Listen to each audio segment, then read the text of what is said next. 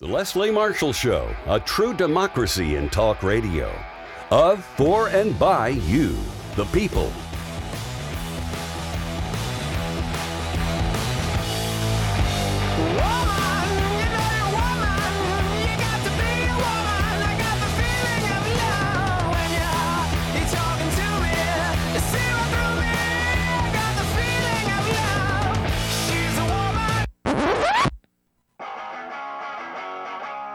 Live from our nation's capital, it's Deadline DC with Brad Bannon. Hi, this is Welcome to Deadline DC with Brad Bannon. I'm Brad Bannon. I'm a national Democratic strategist, a columnist for the Messenger in Washington, D.C., and a political analyst for news radio station KNX in Los Angeles. My company, Bannon Communications Research, polls for progressive issue groups, labor unions, and Democrats. Mondays on Deadline DC, I talk to the people and players behind the politics and policies that drive our great nation forward. With us today, as always, is our intrepid executive producer, Mark Grimaldi, who makes sure the show stays online and runs on time. We have two guests with us today, as is our custom. In the first half hour, Mika Solner, who is congressional reporter for Punchbowl News, joins us to discuss the threat of a government shutdown. Then in the second half hour, Adam Connor, Vice President of Technology Policy for the Center for American Progress, discusses net neutrality, artificial intelligence, and proposals to rein in big tech. But before we get to our first guest, we'll play this clip. This is Congressman Brendan Boyle from Pennsylvania, who discusses Speaker of the House Mike Johnson's laddered budget proposal. Well, I was heartened that Moody's didn't lower our credit rating, but let's not forget there are three credit agencies. Two of the three already have. One did it in 2011 because of the Republican brinksmanship then as it related to the debt ceiling. And then the other ratings agency, Fitch's, did it over the summer, again because of Republican brinksmanship when it comes to the debt ceiling. So the reality is that these Republican antics that are so extreme as they relate to the debt ceiling or government funding, they are having a real cost to the American people and to our economy. So it's not just insider baseball, Washington, D.C. games. This is hurting our country and hurting the American people. One more question for you, Congressman, because all last week when I was reading about this two-tiered plan or laddered plan where some agencies have their funding ended and others have their funding continued, it made me think of the argument Republicans were making in the run-up to the debt ceiling crisis, which was, oh, don't worry, we can prioritize payments, i.e. pay Social Security, but don't pay other bills. And the credit rating agencies and the financial folks are saying that's still a default. Why shouldn't I look at this laddered CR situation in the same way? Yeah, you are exactly right with that analogy. I had said that debt prioritization was really debt default by a different name. Likewise, a laddered CR of keeping some agencies open but not others. Well, that's simply a government shutdown by a different name. It simply won't work. And I'm glad that both Democratic and Republican members are publicly coming out saying this will not fly. That was Congressman Brendan Boyle from Pennsylvania, Democratic congressman from Pennsylvania, on MSNBC talking about the threat of government shutdown. Our guest in this half hour is Mika Solner, who is a congressional reporter for Punchbowl News. Mika, welcome back to Deadline DC with Brad Bannon. Thanks for having me on, Brad. And thank you. I imagine this week's a pretty busy week with you with the fun and games in the House of Representatives. First of all, There is a government shutdown that could happen on Friday. Where are we on that? Are we making any progress to making sure that doesn't happen? Yeah, well, we're going to see how this CR plays out, that Speaker Johnson has proposed. We've already seen a lot of opposition, however, come forward on the CR, particularly from the right flank. Some of the Freedom Caucus members have said that they're not supportive of this, especially given the fact that it is basically a clean CR that's just split up into two different segments, breaking up that timeline, basically giving Republicans more time and more ample room to actually pass some appropriations bills as they keep the government open. That said, Speaker Johnson will need Democrats to vote for this in order to pass it. So that's already going to be, challenging for in the position that he is. But so we will see what happens here right now. Now, why did the Speaker, Mike Johnson, propose this laddered approach? Yeah, so this was very much an attempt to appease the right flank of his conference in order to, say that this isn't necessarily, the full year funding of government just right there. But he breaks it down, and this was a way to just kind of approach that. And this was an idea that was first floated by Congressman Andy Harris of Maryland, who's also a member of the House Freedom Caucus. So really, he kind of took that and then made it his own. So it was very much an attempt to kind of give conservatives a little bit more ample room and kind of satisfy, what they want. But of course, many of them have come out and said that they are not going to vote for this on the floor. In that case, what can the Speaker do, or can he do anything to avoid a shutdown on Friday if he doesn't have the votes in his own caucus? Yeah, he's going to have to work with Democrats on some level for them to support the CR in the state that it's in. Without spending cuts, I think a lot of the Republicans have made it clear that they will not be supporting him on this measure that's being put forward. And as well as, there are other members, Democrats and Republicans alike, that said they don't want to go forward with it without any Ukraine or Israel funding. So it's challenging right now, but we're going to see how this plays out during the week. Now explain, what are the two deadlines in the laddered approach, and which programs do they cover?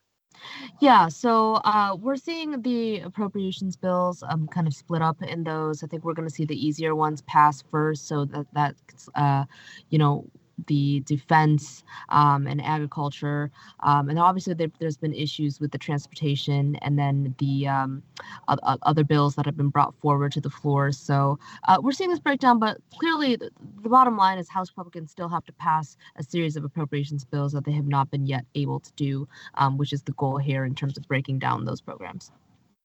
Now, let's say that the Speaker does need Democratic votes to pass these bills. Won't that undermine his position in the Republican caucus if he has to rely on Democratic support to get a continuing resolution passed? Yeah, I think that's exactly right, Brad. I mean, we saw this with what happened with former Speaker Kevin McCarthy, is that he used Democrats to help pass the CR and keep the government open. And of course, that was his last move as Speaker, because the next move was for some of his members to launch a motion to vacate effort against him. With Johnson, it's going to be different, just given the fact that a lot of conservatives said that they're going to give him more leeway, given what he had inherited as he got the gavel and achieved the speakership. So he's going to be given a lot more leeway, but it's not going to look good. And I can very confidently say that it seems that the honeymoon period for Speaker Johnson is going to be very much over, as it already has, with people coming against this. So we're going to see what happens here and how he's going to be treated, kind of post this CR debacle here. Now, it raises the question. We've played this game of changing speakers and changing speaker designates. Is there anybody who can govern the Republican caucus? Well, I think that was the point that we saw played out in the 3-week-long speakers fight, where Republicans were unable to really find anyone until they got Mike Johnson, who was, lesser known and had good interpersonal relationships with members. But it's anybody in leadership is going to have a challenging time with the House Freedom Caucus, which is obviously a group that is anti-GOP leadership and establishment for the most part. So even if he is one of them. He's, aligned a lot with the group. He's very conservative. It's just the position itself of being Speaker of the House, being in leadership where you actually have to pass funding bills and govern is very antithetical to what the House Freedom Caucus actually stands for, which puts anybody in that position in a very challenging spot in this Congress. Okay, our guest in this half hour is Mika Solna, who covers the Republicans in the House of Representatives for Punchbowl News. We are going to continue this interview with Mika. We're going to take a very short break to let out our radio listeners, and I want to remind our radio listeners that if they want to watch us as well as listen to us, they can do that at twitter.com/Brad Bannon or facebook.com/Deadline DC with Brad Bannon /videos. We'll be back after this very quick break. Our guest in this half hour is Mika Solna, congressional reporter for Punchbowl News, who's graciously taking time out of her what I'm sure is a very busy schedule this week, with the threat of a government shutdown and all sorts of things going on in the House of Representatives to try to deal with the situation. Mika, I want to ask you a question. Among the House Republicans you cover, they learn anything or what were their takeaways from the elections last Tuesday? Democrats won a governor's race in Kentucky. They also won a ballot question in Ohio that would enshrine reproductive rights into the state's constitution. They had a severe setback in Virginia, where the Republicans lost both houses of the state legislature. A lot of people think that had something to do with the Republican governor's proposal, Glenn Youngkin's proposal, to enact a week ban abortions after 15 weeks.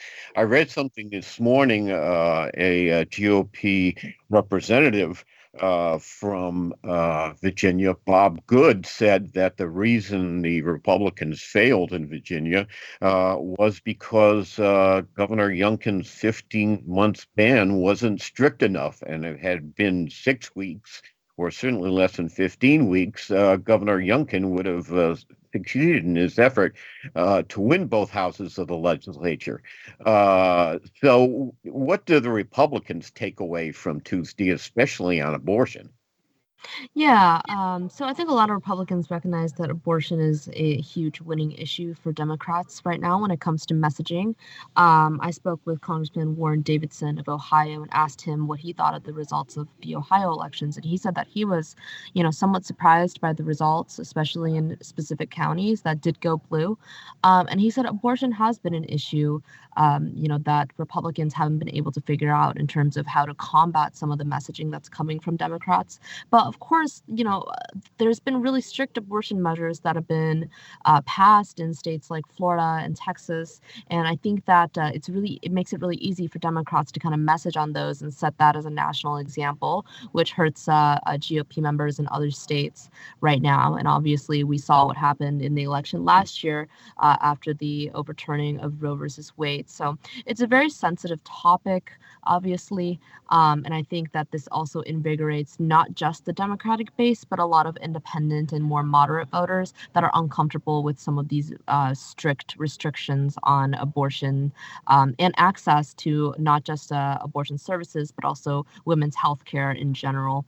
I would say. So Republicans should have to focus on narrowing that message. And I think that there's also been a lot of female Republican members like Nancy Mace, for example, who has said that they need to tone down some of the rhetoric and messaging around that.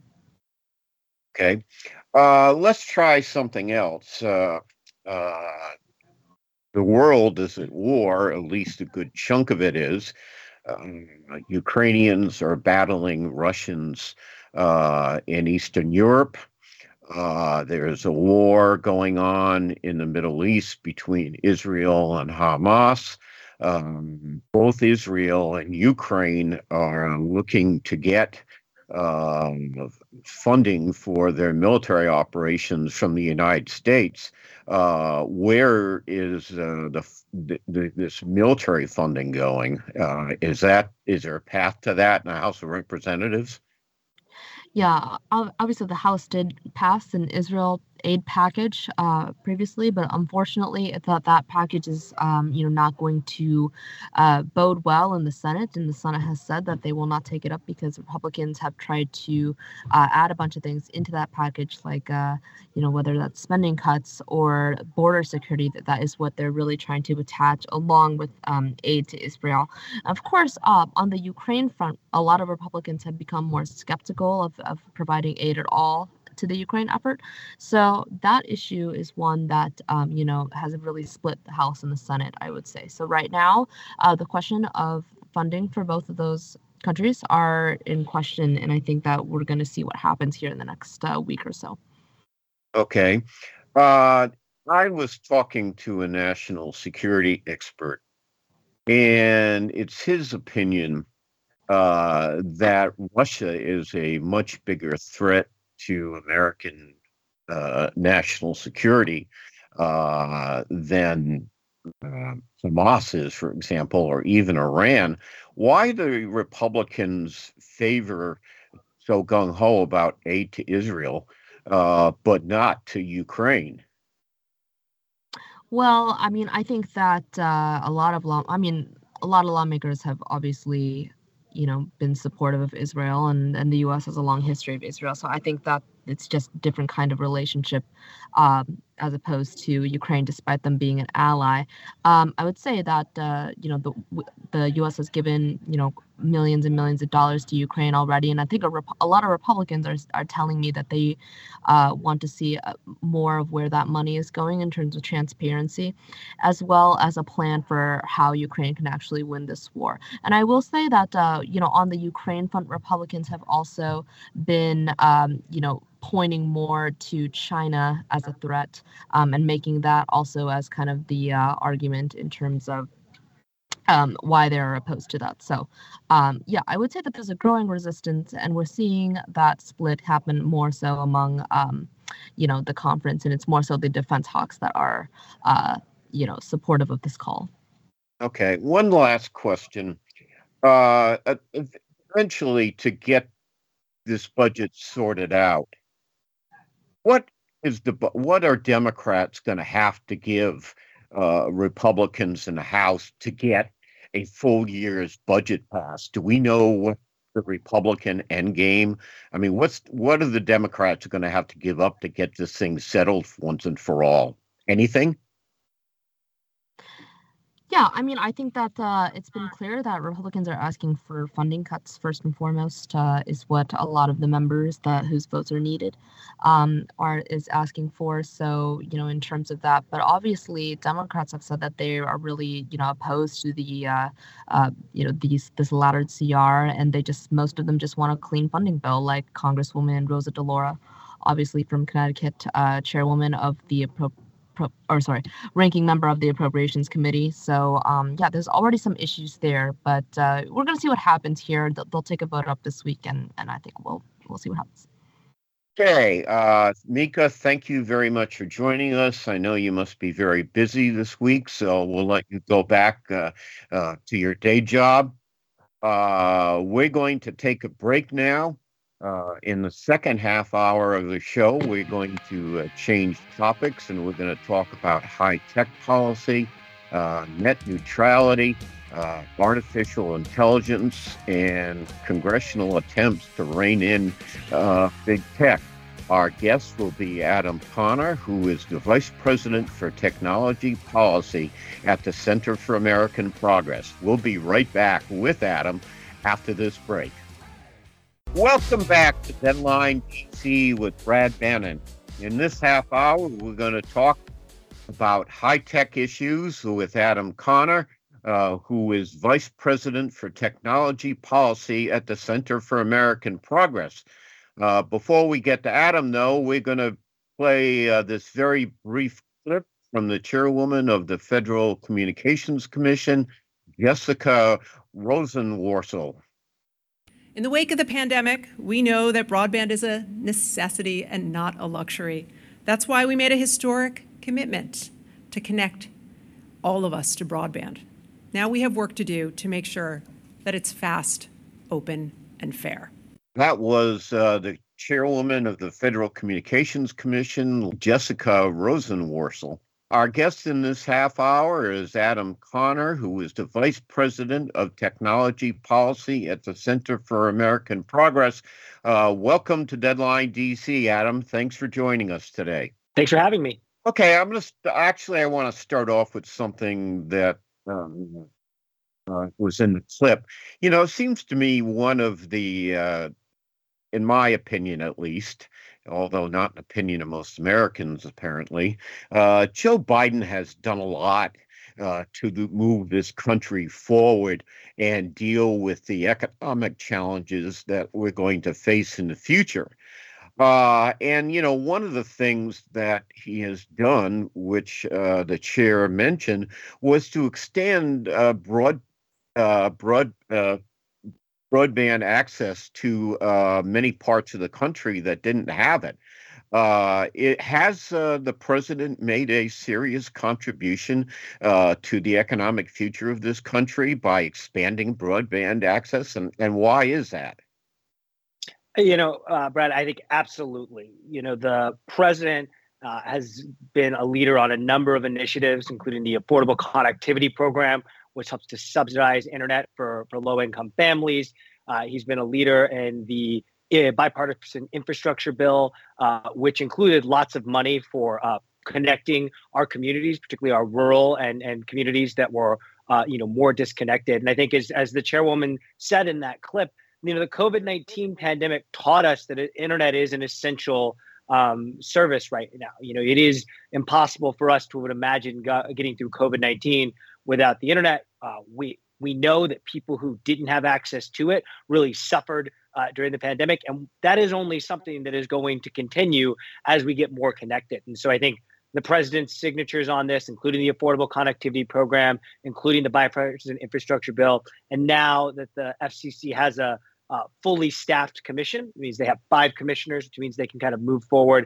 There had been an open seat for the first 2 years of his 2+ years of his presidency that had really stymied the FCC from doing things. So they've made really historic commitments, but there's more work to be done. And I think in particular, I draw your attention to 2 things. The first is that the funding for the Affordable Connectivity Program, which millions of Americans are using to ensure they have access to the internet, is due to run out. And so it's something that in the appropriations bill and the budgets and hopefully in some of these continuing resolutions that the money can be found to ensure we don't end up disconnecting, those people who have come to depend on that service. And the other is certainly the work that the FCC is doing now that it has, kind of been brought up to speed to do things like, those grants and other pieces to connect us, but also to move forward on something called net neutrality.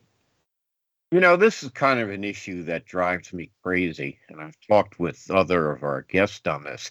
I have this feeling, first of all, I think a lot of what the president has done has not been appreciated if you look at the polls. But I have this feeling that maybe a decade from now, people are going to say, Joe Biden had vision. And God, I'm glad he did what he did, even though people apparently don't appreciate it we think people are going to appreciate what he's done on issues like broadband and high tech in general 10 years from now, maybe more than they do now. I certainly think that they should, and I hope so. I think what's interesting about the work of what the president's done, and some of this we should note were programs that were put in place in some of the COVID relief bills under the previous president. So there is some kind of bipartisan work that was done here because the internet is essential. But the work that Joe Biden has done in the tech sector for the American people, in particular, the connectivity programs and subsidizations, building these new infrastructures, investing in new chips plants and other kind of high tech manufacturing in the chips and science bill. These these are things that people should feel today, but they're also going to feel decades from now. And my hope is certainly that he gets some recognition and the administration gets some recognition for driving really historic investments across the country. If you look at what they prioritize in the infrastructure bill in terms of connectivity, it's about equity and access, right? It's not just about communities that are left behind just by geography, but also communities that are maybe left behind by economics. And I think that's a really essential piece here. And the other is certainly just thinking about how the president has made a real priority to bring manufacturing for the future, things like chips, microprocessors, and other things back to the United States. As we learned during the COVID-19 pandemic, those supply chains being primarily located overseas and dependent on the whole world being dependent on them really didn't leave us much resiliency. So I think all of this was a strategy to not only let us build things at home, but make ourselves kind of more robust for the challenges of the future. Okay, our guest in this half hour is Adam Connor, who is Vice President for Technology Policy at the Center for American Progress. Now, Adam, there are a couple things I'd like to talk about. The first thing is net neutrality. Now, my guess is a lot of our people who watch or listen to the show know more about this than I do, especially the folks who watch the show on Facebook and Twitter.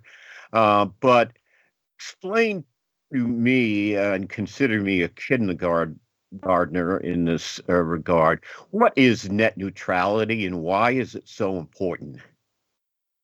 Sure, and maybe some history is helpful here as well. In the kind of later parts of the 2000s and in the 2010s, net neutrality was a really powerful discussion and organizing force, particularly on communities that were spending time online. And net neutrality is the kind of base concept is that when you use your internet provider right now, your hope is that it's kind of essentially a common carrier, that it kind of gives equal access to whatever you may choose to access on the internet. And that is, I think, how Americans think about, for instance, their telephones when they used to have a home telephone network, or their mobile phones now, right? When I call you, Brad, on the phone, it's expected to interconnect because that's the system we built. And it's not supposed to, it would be strange if it said, actually, it's going to cost you $1 more because you use Verizon and I use AT&T or whatever. And that's kind of the backbone of a lot of aspects of this. The concern at the dawn of the internet age and as it matured through the Web 2.0 cycle was that, the telecommunications companies and internet companies that provide, tech would think about different ways to prioritize that traffic, sometimes for kind of potentially legitimate reasons, and sometimes to maybe enable their people they've cut deals with or their own services to take prioritization over others. And so this is a long fight that has been going on for a long time. The idea has kind of gained salience over the last 15 or so years, and it really came to a head in the last term of the Obama administration, when then FCC Chair Tom Wheeler moved to designate internet services, which had always been treated differently by the FCC than telephones, as something called Title II, which would allow it to be kind of regulated in a different way and allow net neutrality to be kind of a central tenet of it. Now, I think what's important is that that happened, but kind of two things happened with that. One, it has been a long-standing subject of a lot of litigation, including essentially being sent back to the FCC by the courts. And then the change in administration happened as well. And so the Trump FCC moved to reverse it. So as I mentioned earlier, the FCC, which normally has 5 commissioners, has only had 4 for the last 2.5 years because Republicans blocked Joe Biden's first nominee for the 5th seat to make it a fully functioning commission. And so a new candidate was nominated this year, and Ana Gomez has become the 5th commissioner, which allows the commission to move forward on things. So in the past, where they would have a 2-2 vote and they tie and not be able to move forward, now they have 3 votes to move forward. And one of the first orders of business once she was confirmed as a commissioner was to move forward with reestablishing net neutrality. So it's the start of a fairly extensive FCC process that goes through a lot of kind of telecom procedure. And then obviously will likely be subject to legal agreements. But the way you can think about it is this is a promise that Joe Biden and the FCC have been very clear was something they would move on. And in a normal scenario, they would have done that in early 2021. But because Republicans blocked a fifth commissioner, it wasn't something they were able to move on until they got this kind of fully staffed. Okay. So that's why you're seeing movement on it now. Okay. We're going to take a short break now for our radio listeners. We'll be right back with more of Adam Conner, who is Vice President of Technology Policy at the Center for American Progress.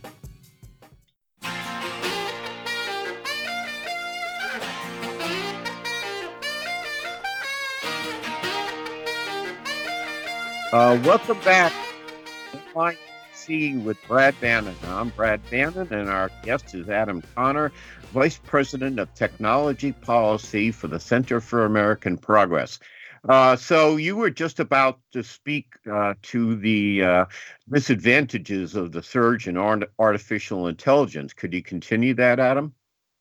Yeah, absolutely, Brad. As I was saying, the rise of ChatGPT, release of ChatGPT last year, these large language models that are called generative AI, they really resonated because unlike other kinds of AI, which are just kind of computers talking to computers behind the scenes, generative AI creates pictures, it creates text, creates videos or audio, the kind of things that any human being can just understand, they can see, they can read. And I think that really sparked people's understanding that this is something that could be a really powerful tool, but also really cause some disruptions and potentially some harms. And so I think that has really been one of the kind of catalysts for the large amount of interest we've seen in discussing AI. And I think what people need to believe or understand is that the people building this technology and a lot of regulators and others believe that it is only going to keep advancing.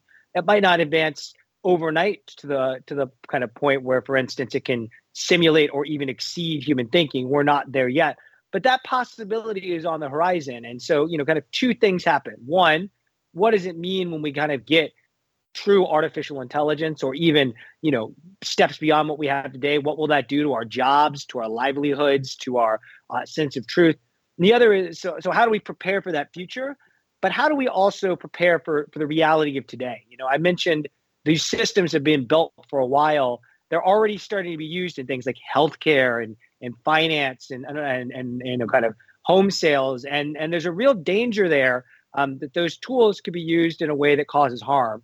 Maybe it enhances discrimination or it, kind of reaffirms redlining or other issues. So, everybody who's paying attention to artificial intelligence should be paying attention to it in three ways, right? How is it going to affect me? What is it going to do in causing harms today? And how do we need to plan for the future? And a lot of the conversation you're seeing now is really around those three things. Are there, let's talk about the President Biden released an executive order on artificial intelligence a week or two ago. What did the executive order do?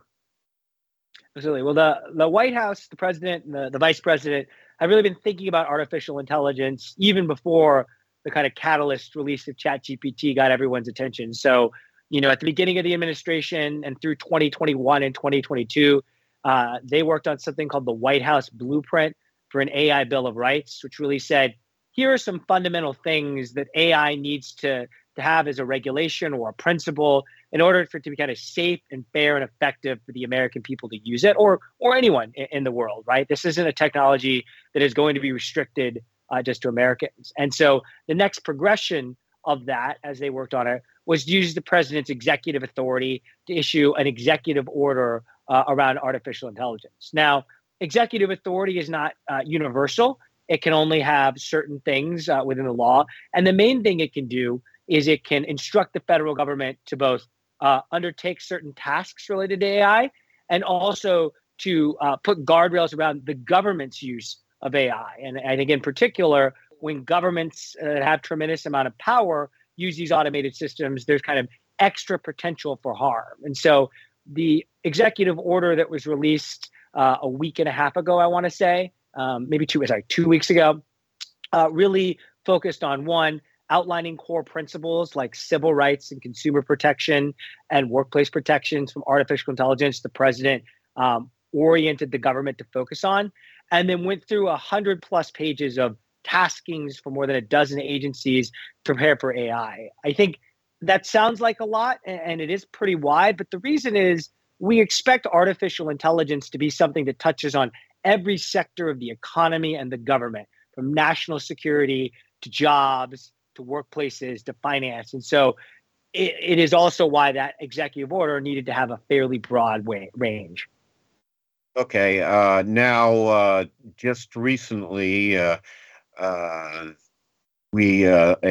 strike between the actors and the studios was settled, and AI, in the new agreement, there are some limitations on how the studios can use artificial intelligence to reproduce the image of already existing material. Is it in danger of replacing a lot of American jobs? I think that's probably a concern that some Americans have. I think it's a real concern.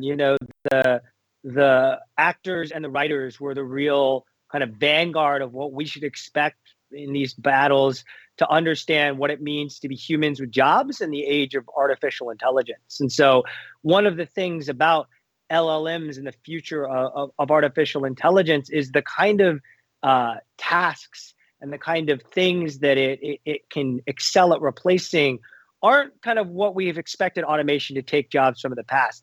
These aren't factory workers or farmers or other aspects where kind of tooling and mass production can really play it out. This is a place where knowledge tasks that come out in, Excel spreadsheets or, words written in emails really kind of can have a huge replacement effect. And so, I think the question on everyone's mind is where are these job disruptions going to happen? And I think it's really important for audiences to know that is likely to include white collar jobs and kind of professional jobs as much as it is, kind of any other sector we've seen in the past. And so the writers and the actors in particular were the kind of first wave of this, right? If you have a studio that can take your likeness and just use it however they want using AI, they don't need the actor anymore, right? So it's core to the actor's livelihood. In the same way, if they can just take the past scripts and generate new ones, they don't need writers. And that, I think, might be good for their bottom lines. And we've seen certainly that's been the studio's primary concern. But it's not, it takes away from the human element. And we know that's what keeps people coming back. We've seen this in movies, for instance, right? The recycling of the same themes in superhero movies starts to drop in terms of attendance because people, they want original ideas. And that's something that is increasingly difficult to imagine in a particularly studio profit-driven world where they have it. So the actors and the writers winning those protections is, I think, really critical for their own industries, but to teach us all how we're going to have to think about addressing AI and how we think about people having jobs in the future. Okay. Let me ask you a question in general. I think there's a lot of concern. Well, this is the way my grandmother would have put it. Is high tech getting too big for its britches? I think the answer is yes. I have a saying, I grew up in the tech sector. I worked at tech companies for a long time, and tech had a moment, for the last 10 or 15 years where it was very popular. It had a lot of money, it had a lot of power, and it wasn't regulated very much. And those aren't four things you get to have for forever. And I think as its popularity has decreased and its power and money has increased, people are starting to understand that regulation, having some boundaries and guardrails on these companies is important to channel, not just for our protection, but to make sure the kind of innovations that are happening aren't ones that are just damaging to us, right? It's not about, secretly cramming a fifth ad into something and deceiving us into clicking it, right? Like, innovation shouldn't be just about that. It should be about these other pieces. And I think that's where we've lost a little bit of the script. And our hope at CAP and among my allies and colleagues, right, is that we're able to take a little bit of this power back to make sure we can direct the future of innovation and tech into something that, is positive for all of us. Does that mean more government regulation of the high tech industry? I think it means some government regulation. It's a relatively regulated industry. I think that often surprises people. I think people think that there's a lot more rules for these things than there actually are. And so, I think that is something we've called for at CAP. Understanding how to make technology work for the people and to be democratically responsive is like a really critical piece to making sure that it is a part of our healthy society moving forward. And, industries that don't have a lot of regulation, I'm not saying we need endless amounts, but I think people will be shocked to learn how little there is. Okay. One last thing I want to ask you about. Unfortunately, we only have about 30 or 45 seconds to talk about this. What about the lawsuit that several state attorney generals had brought against high tech for, images and content that might hurt children? I'm glad to see that lawsuit. My former colleague at Facebook, Arturo Bahar, testified in front of Congress this week as well to talk a little bit about what he'd seen and why he was kind of driven to speak out. And, we don't understand a lot of the consequences of these technologies that are happening, but we really don't understand how they impact children and teenagers. And, teenagers come onto these platforms and are real targets in ways that both we need to be worried about what they know and they're hiding, but also more importantly, how we can commit ourselves to trying to figure out how to make these platforms safe for them as well. Unfortunately, I'm going to have to interrupt you there, Adam, and maybe you can come back at some point and talk about more about that. That's it for Deadline DC. We'll see you next week if the Lord is willing and the creek don't rise.